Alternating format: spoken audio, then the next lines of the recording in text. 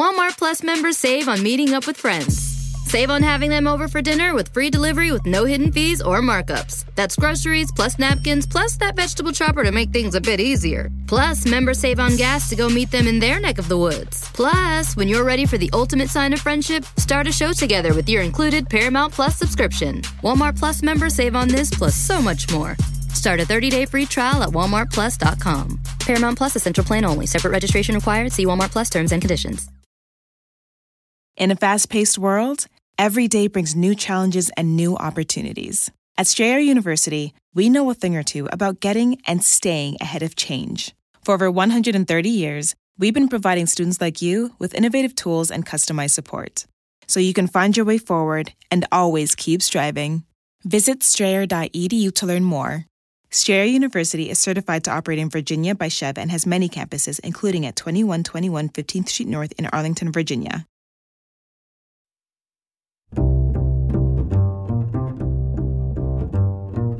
I'm Alan Alda, and this is Clear and Vivid, conversations about connecting and communicating. I sometimes tell my students, my science students, that it's not difficult for me to imagine my life without science, even though I've invested a lot of it in science so far. But it's not possible for me to imagine my life without music, because that's been there from the beginning. When I sing, I'm calling on a whole different suite of faculties and stimuli and skills and attentions that I don't often deploy in my science, and vice versa. And so by doing one, I get a break and I get a rest and recovery from the other one. And that really motivates me and keeps me going to keep them both in my life. That's Cassandra Extavor, one of the most remarkable people I've talked to on Clear and Vivid. She's a distinguished professor of biology at Harvard, where she's made striking discoveries in how genes make the cells needed for sexual reproduction. She's African American, which is still an unconscionable rarity in the upper echelons of science. And even more rare, she's also a professional singer with a gorgeous soprano voice that we'll be hearing later. This is so great to have you on because your work is fascinating, and you're fascinating as a person, I think. Because you're not only a top scientist, you're also in the arts, and not just as someone who loves music, but as a professional. I think it's amazing. It's an example of what we're capable of if we're able to follow our own path, you know? And not everybody follows the path that interests them. What about the science part? Did you have a moment where you said, this is for me? Did it gradually develop? When were you aware that you were going to be a scientist? I became interested in science as a teenager without really understanding that what I was becoming interested in was science.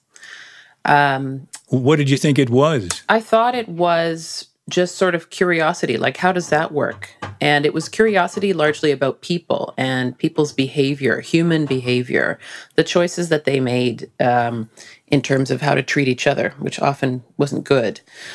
And I did wonder, how does that work? How do decisions get made? People think that they make their own decisions based on some kind of free will, but what is that really? Does it have a physical basis? Is that physical basis the brain? And if so, how does the brain work? And then I realized that in order to study that at a post-secondary level, I was going to need some kind of biology background. And so that's what got me on the track to doing an undergraduate degree in biology.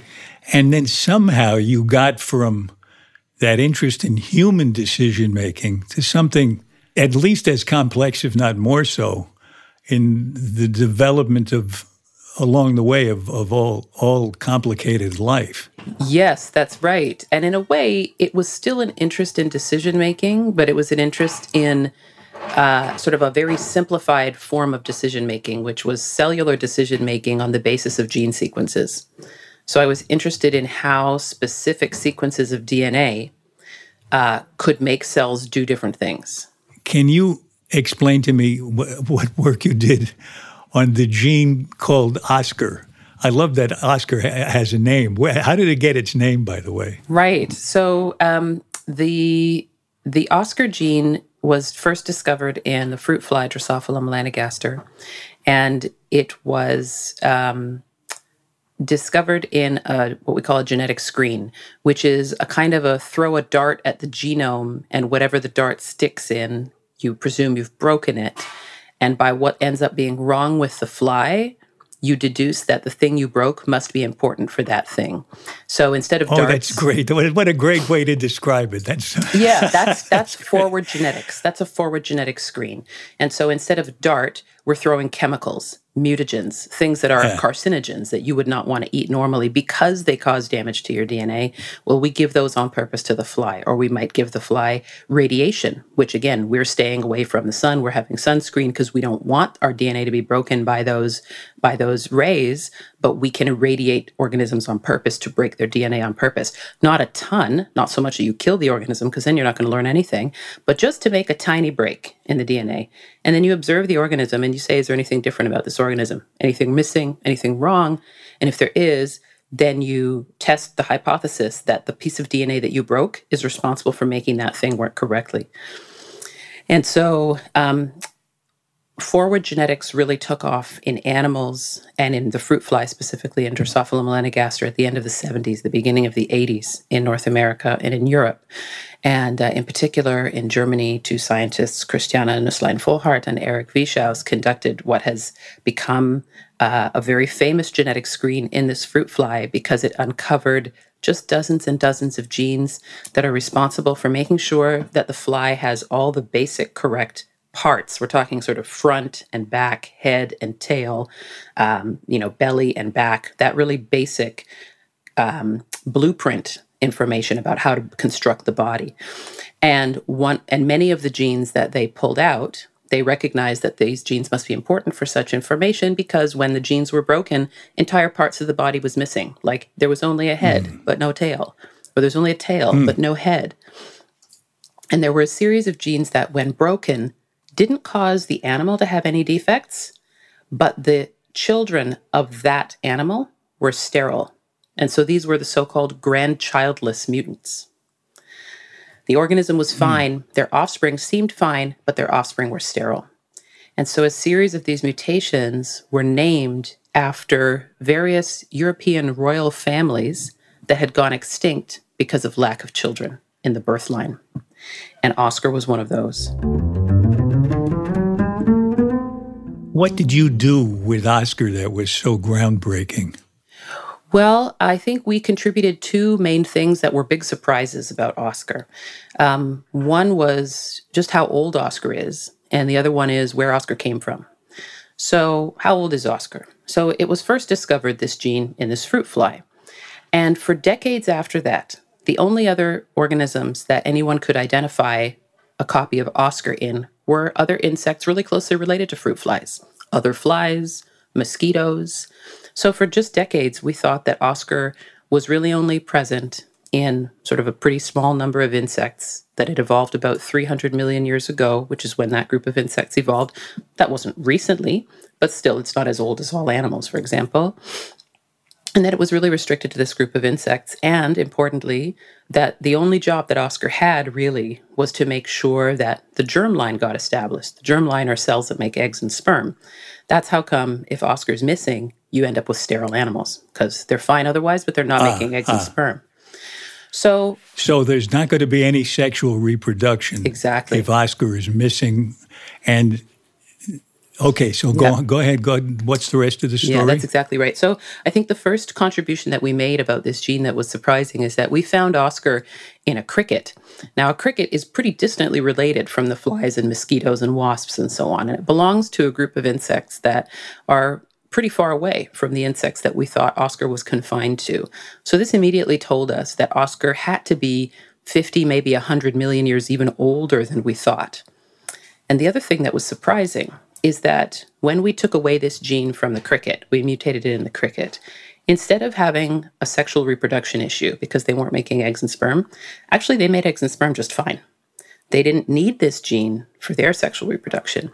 Instead, they were using this gene in their nervous system, in the neurons of the embryo and in the brain of the adult.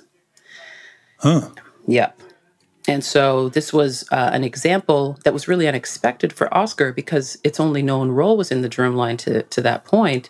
This was an example of a gene that just doesn't do the same thing everywhere. In some organisms, it has one job, but in other organisms, it might be doing a totally different job. So that was our first, I think, surprising contribution to understanding how this gene works. And then the second one that we just published earlier this year has to do with, well, where did Oscar come from? So when we think about where genes come from, they don't just drop out of the sky into genomes. They come from somewhere. And, genes come from the same places that other stuff comes from. You either make a copy of something that's already existing and maybe you change it a little bit, or I guess you could make something from scratch, like ground up, just take all the basic ingredients and sew them together. But that way, the from scratch way, is much less common in animals than the, let me just make a copy of something that already exists. I'll change it a little bit, and now I'll have something slightly new. All animals descended from a last common ancestor around 550 million years ago. And more or less, we all kind of have the same genes, all animals. And they're just kind of variations, dog genes are just slight variations on human genes, and there's slight variations on fly genes. So the weird thing about Oscar is that we searched and searched and searched in all the genomes of all the animals. And we even went outside animals and searched in plant genomes and bacterial genomes. And we just couldn't find any other gene that looked anything like Oscar. There was just nothing like it. It just looked like a unique gene that just didn't have a structure like any other gene that we could find. So then we thought, okay, what if we stop looking for other genes that look like Oscar across the whole sequence? What if we just look at pieces of Oscar and see if we can find sequences from other organisms that look at least like a little piece of Oscar? Yeah, that's great. And that's when we found something really surprising to us, which was that there were two different pieces of Oscar of its sequence that have really different resemblances to different groups of organisms. There's one piece of Oscar that looks like a pretty standard piece of animal DNA. And there's different ways that you can recognize, is this probably a piece of animal DNA or a plant DNA or a viral DNA and so on. So part of Oscar looks pretty animal-like, pretty standard. But the other part doesn't look anything like any animal sequence. It looks like a bacterial sequence. And we did a whole bunch of different types of statistical tests to compare sequences that phylogeneticists have developed over the years. And with almost every test that we gave it, we came to the same conclusion, which is that Oscar is this weird fusion gene. It's a chimeric gene. A piece of an animal genome and a piece of a bacterial genome got sewn together, something like 500 million years ago, to create a gene that has overall a structure that's unlike any gene from any other organism because it's a fusion, it's a chimera. And so that was a recent contribution that we made to understanding where Oscar came from in the first place. That sounds like an extraordinary event 500 million years ago, right? Where a contribution from a bacterium mixes with what did it mix with? Of some ancient piece of insect DNA, we think. How did that happen? Did the bacterium swallow the insect or something? Or how did it couldn't mate with it? Right. How did the DNA mix? Exactly. It's such a great question. So when we find genes like this that look like they're just from completely different domains of life, and as you said, we feel pretty confident that they didn't mate. So then if you're not mating with someone, if you don't get DNA from your parents, then where can you possibly get DNA from? Well, it turns out that there are other ways of getting DNA besides inheriting DNA from parents. And the way that we think might have contributed to making Oscar is a way called horizontal transfer, horizontal gene transfer. Horizontal transfer sounds like regular sexual reproduction to me. I see. That's interesting. So with sexual reproduction, what is it? We usually call that vertical transfer. I think it's because we tend to draw like family trees, like we draw some parents at the top and then we draw some children underneath and then some grandchildren underneath. So we talk about vertical transmission of DNA from generation to generation through sexual reproduction. Well, what's horizontal transfer? Horizontal transfer is getting DNA from an organism you didn't mate with, that's not your ancestor and you're not its descendant. So imagine you ate a salad for lunch and some of the lettuce DNA somehow got into your genome. You didn't mate with that lettuce, but you came close to it, you came really close to it, and somehow that closeness gave you a little bit of its DNA. That's horizontal gene transfer. You got some of its DNA, but you didn't mate. sounds like one of the lettuce or I would need some kind of an agent to make that possible. Absolutely right. And so it's interesting because we know of at least a couple different agents, which are like transfer agents. They're like couriers that actually have the capability of transferring DNA back and forth between cells or between genomes. One of them is viruses.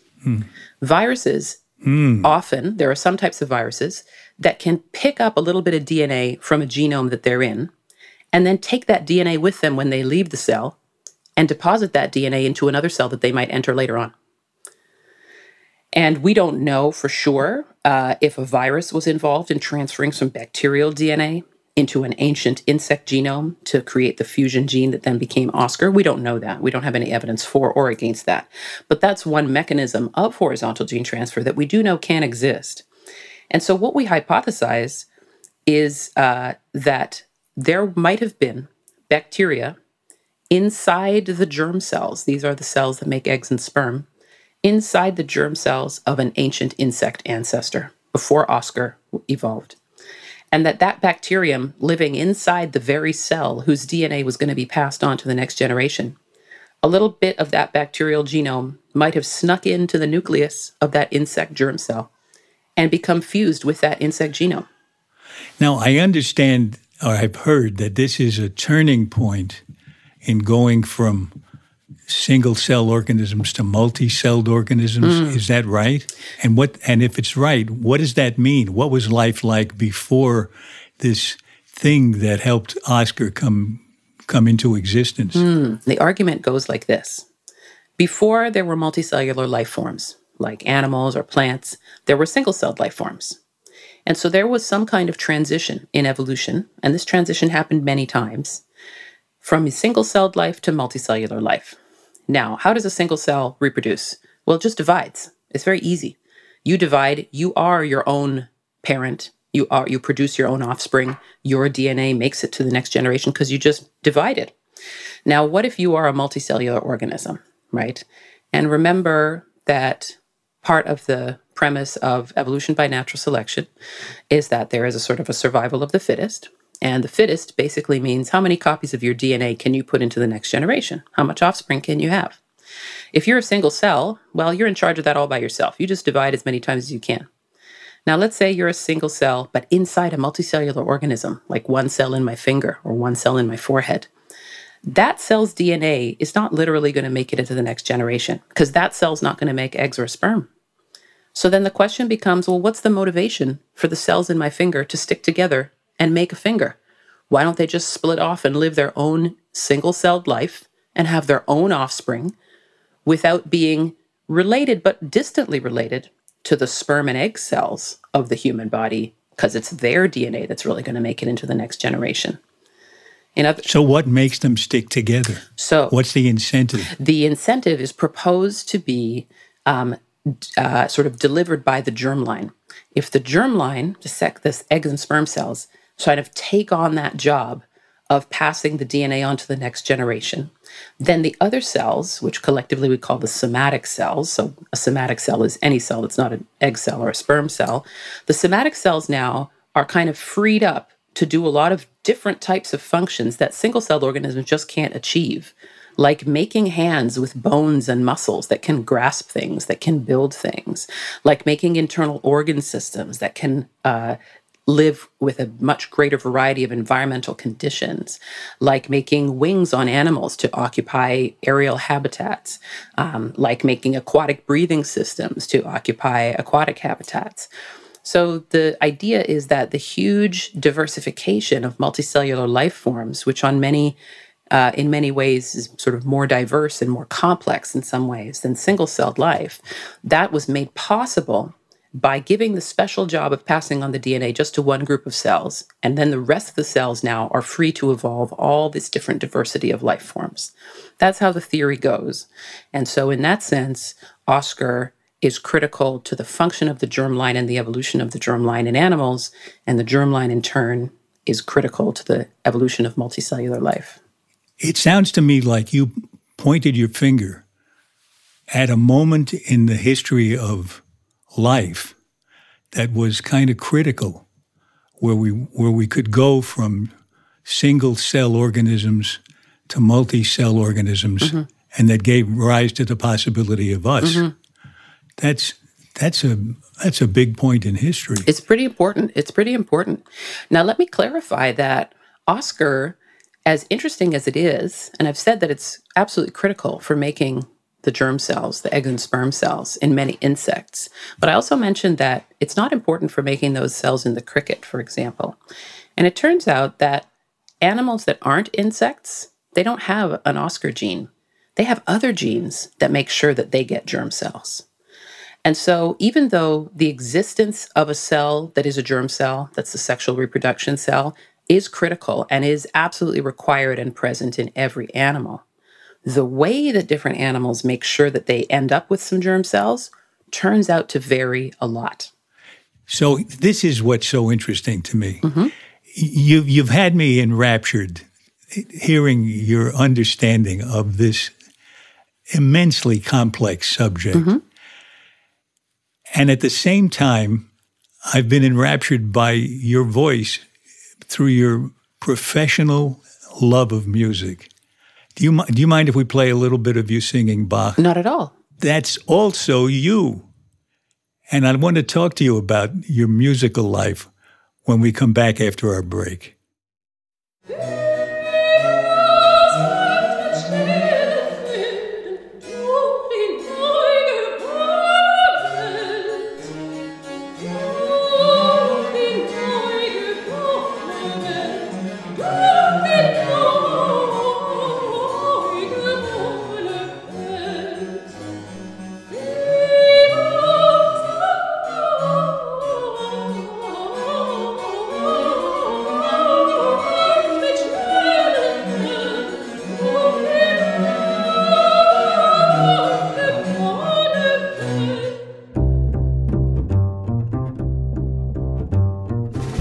As promised, when we return from the break, Cassandra Extevor tells me how she juggles her two lives as scientist and singer, and how each benefits from the other.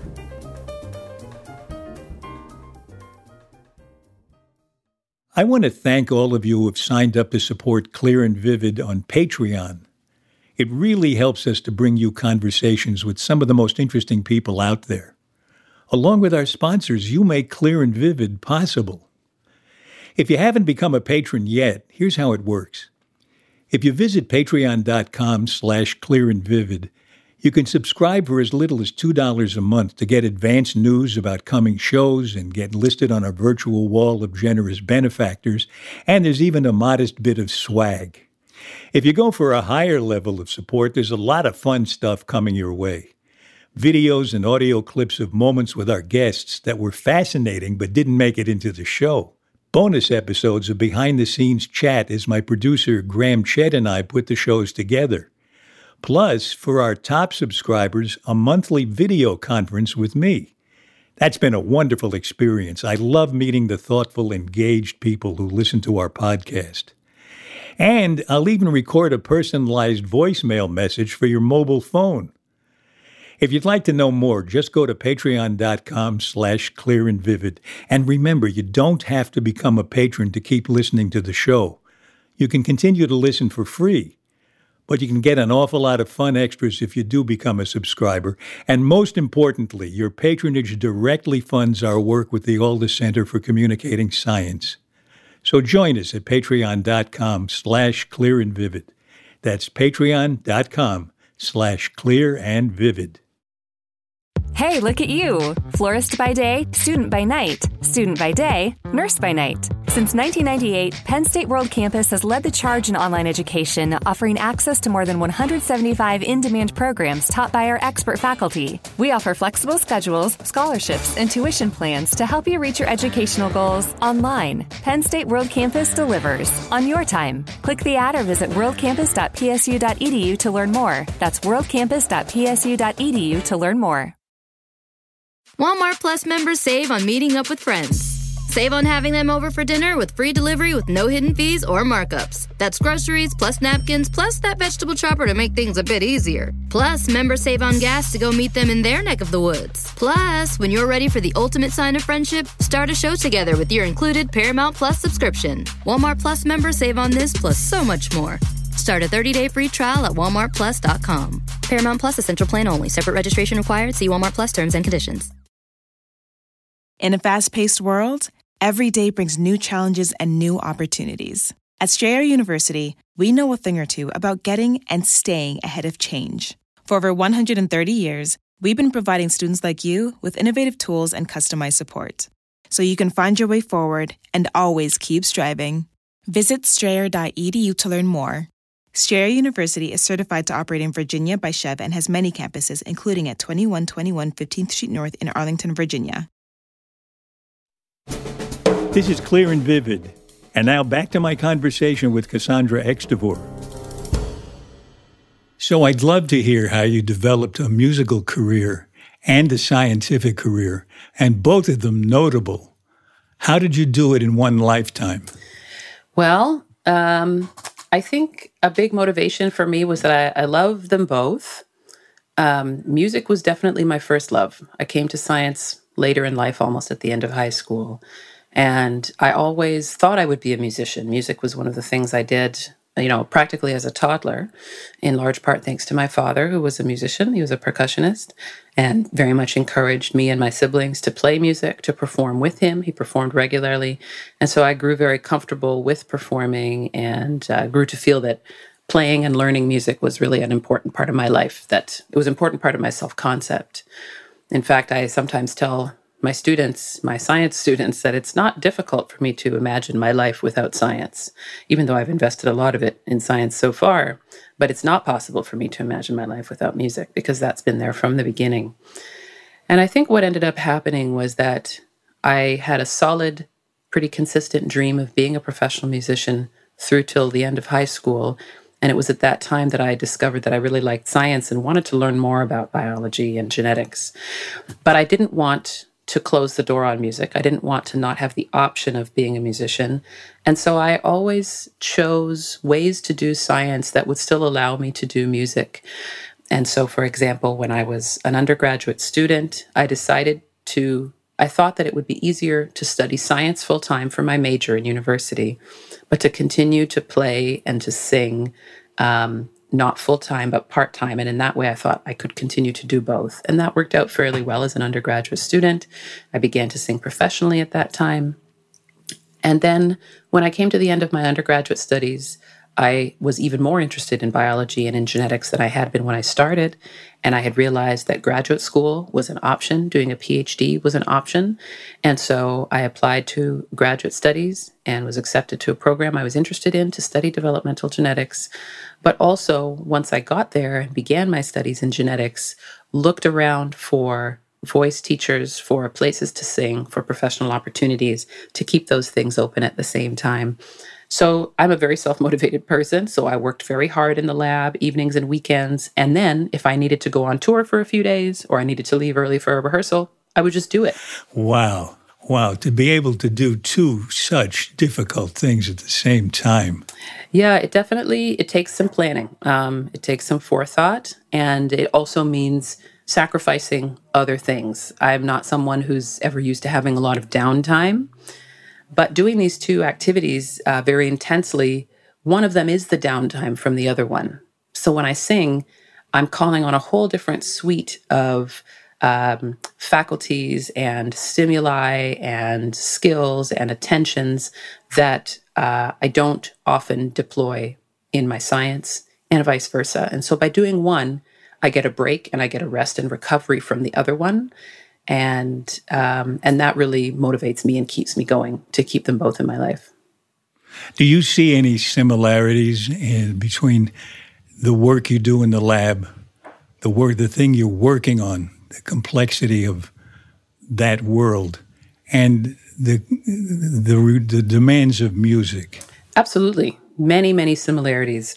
One similarity is sort of a practical similarity as a practitioner of science or practitioner of music, is that there's a lot of solitary work that has to go in. You have to memorize all the structures of the amino acids. Nobody can do that for you. At some point, you just have to sit down by yourself and get it into your head somehow. Same thing with the muscle memory that is producing the voice in your body, with understanding the harmonic relations of the music that you're studying. Nobody can just inject that information into your brain or into your sort of spirit to sing it. You need to do the homework on your own, but then you get together with other people to make the music, to make the discoveries. And getting together with other people, there's nothing more complicated and nothing more fascinating than that. Trying to understand another person, trying to understand what they want to communicate, what their motivation is, how it relates to yours, and to bring that together, whether it's in an opera or in a lab team. There's nothing more fascinating than that because it's the ultimate complexity of systems. So in those ways, I find them very similar.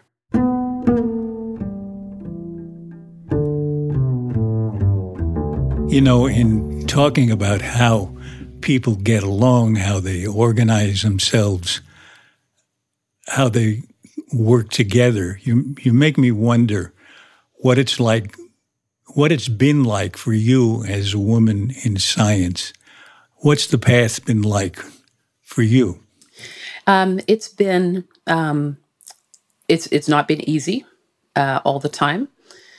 It's a very male-dominated profession. I know women not only of generations that preceded mine, but of my generation and of younger than me, who are regularly told point blank that they don't belong in science because their priorities should be elsewhere, or their talents should lie elsewhere, or there's simply not room for them because science needs to be done a certain particular type of way.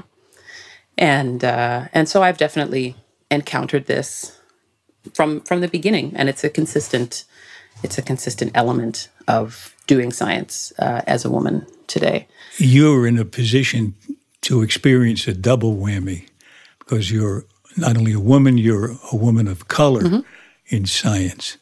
Has that been an extra burden? I assume it has. Absolutely. Even more than excluding women from Western academic science, people of color, Black people have been excluded as well actively. And that is something that continues today.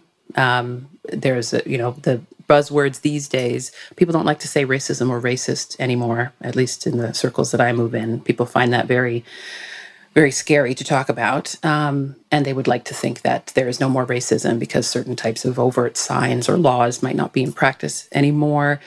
So they prefer to talk about diversity, equity, and inclusion, which feels more accessible, doesn't contain the word race or Black, which people feel very uncomfortable with.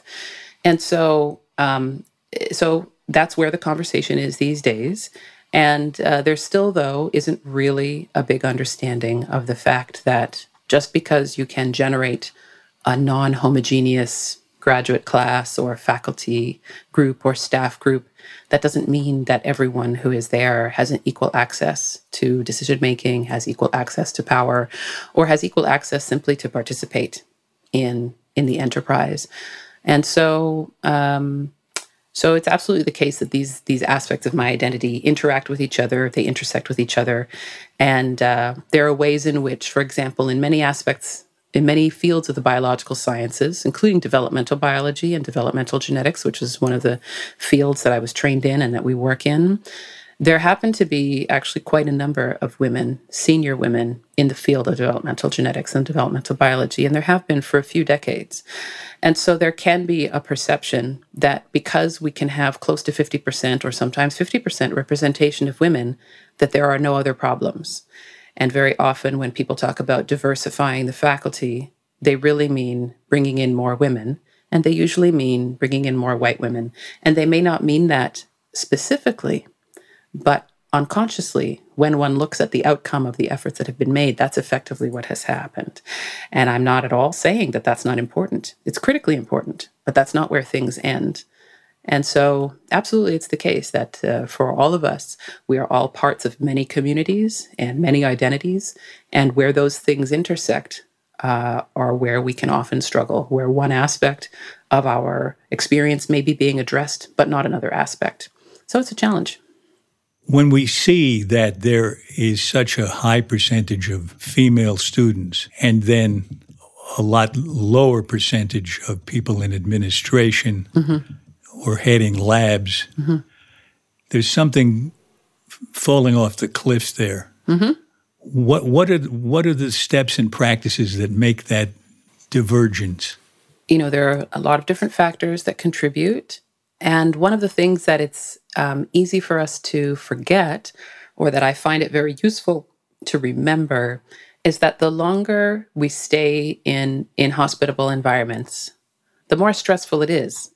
A young undergraduate woman in sciences may have been a little bit dismissed by her science teachers in secondary school, but she made it here. And if she's studying biological sciences at a North American university and she's in an undergraduate degree, probably half her classmates are women.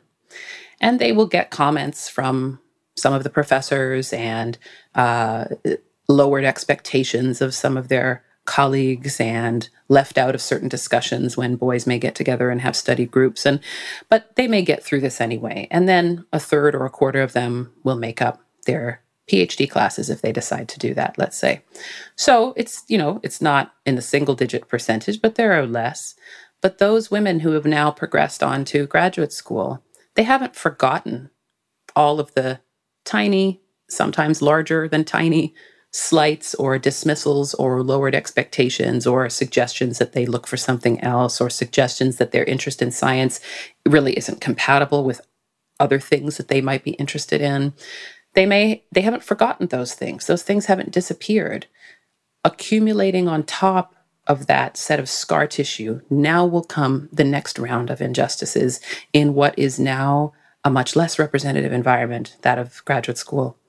And if they still decide to stay in research and they go on and do postdoctoral work, or they go into the pharmaceutical industry or in any of the other places where people practice science, there will almost certainly be even fewer women now, which means that there will be even more of the overlooking and the slightly left out and the lack of representation.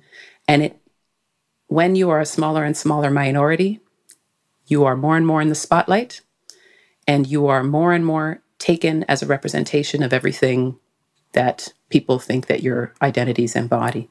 And so what you say feels more fraught. It feels more risky, because when you were one of 50% of women in the room, maybe when you said something, people weren't going to associate every other woman in the room with what you said, or vice versa. But when you now become the only woman in a room of 30, you now somehow have become the representative for women.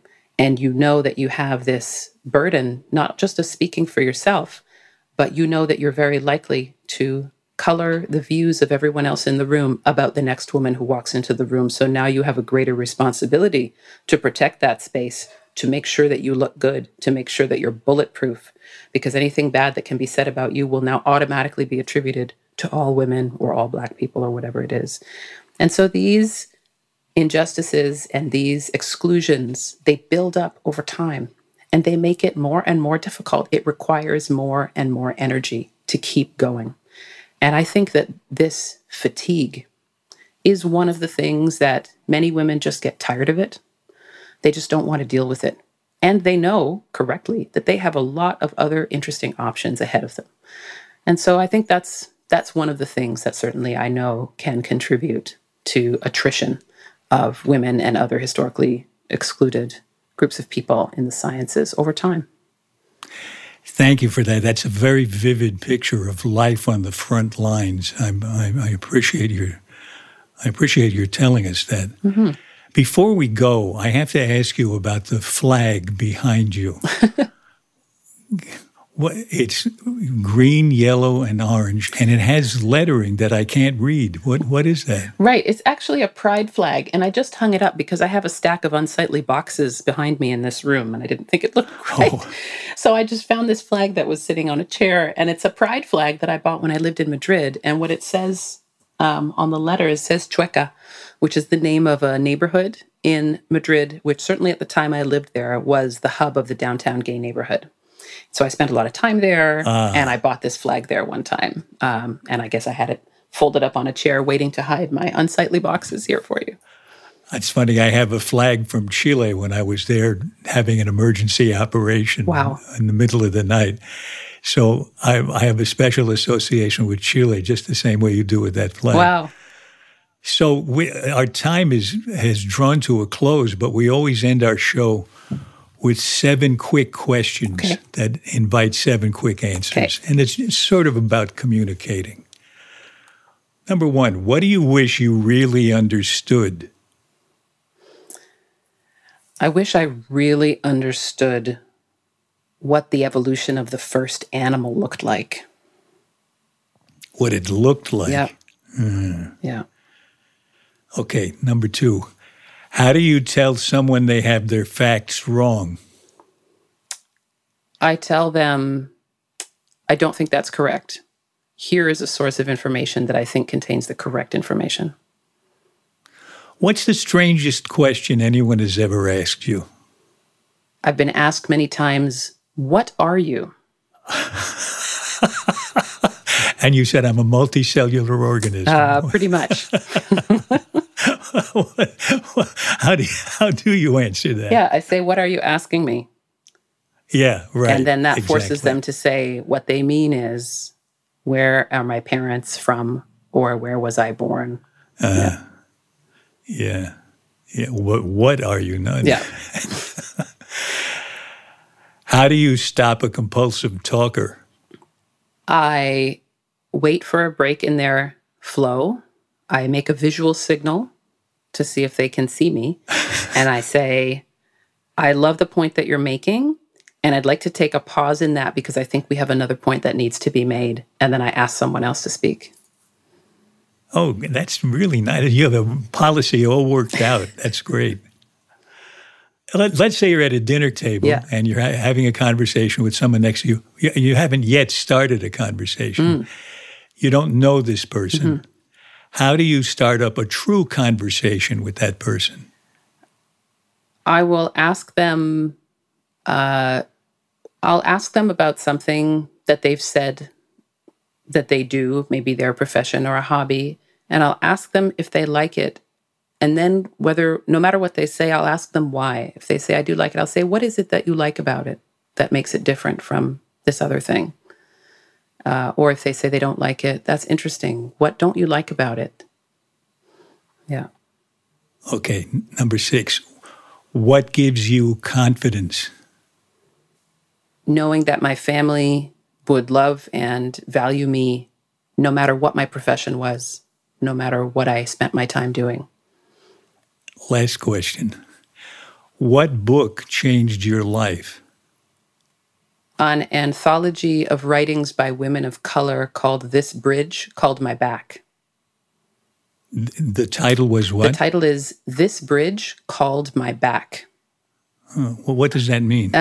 It's a series of essays by women of color explaining how, in different ways, the societies that they exist within, that they are marginalized within, despite marginalizing them and holding them outside of access to power within those societies, expect and rely on their labor and their contribution and their insight to keep society going. I see.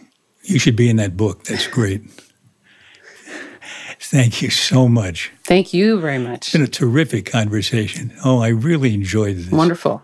Thanks for everything you do. Thank you, Alan. Pleasure to talk to you. It was for me, Cassandra. Thank you.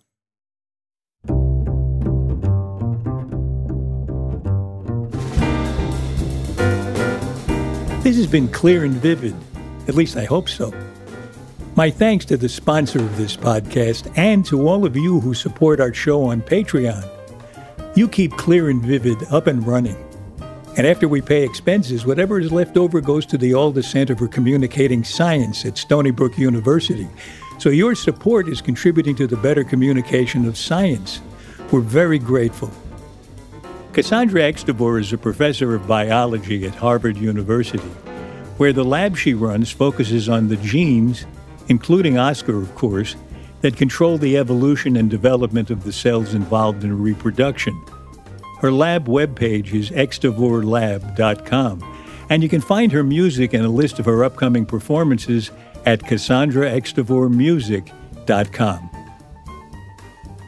This episode was edited and produced by our executive producer, Graham Chedd, with help from our associate producer, Jean Chimay. Our sound engineer is Dan DeZula, and our publicist is Sarah Hill.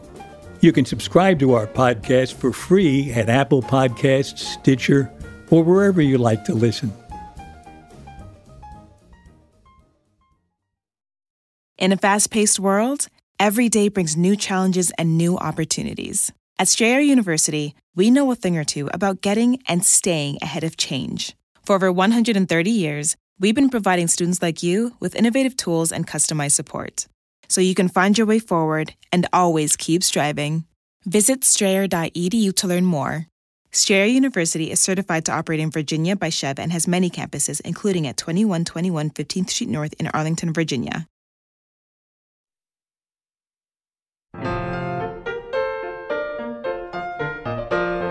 Next in our series of conversations, I talk with Liev Schreiber. Liev and I shared the stage on Broadway a few years ago in a very exciting production of Glengarry Glen Ross, in which Liev played Ricky Roma. And we shared some interesting memories from that show, both happy and weird. Do you remember that time where I enter in the second act and I have, as Roma, I have a string of 6 expletives. They're all the same. They begin with F and they end with K. And I have to say it 6 times in a row. And I got through 3 of them. And then some guy from the 3rd row goes, "Language!" And I thought, I remember that. I couldn't believe it. I said, "Oh, geez, I'm in trouble. I got 3 more fucks."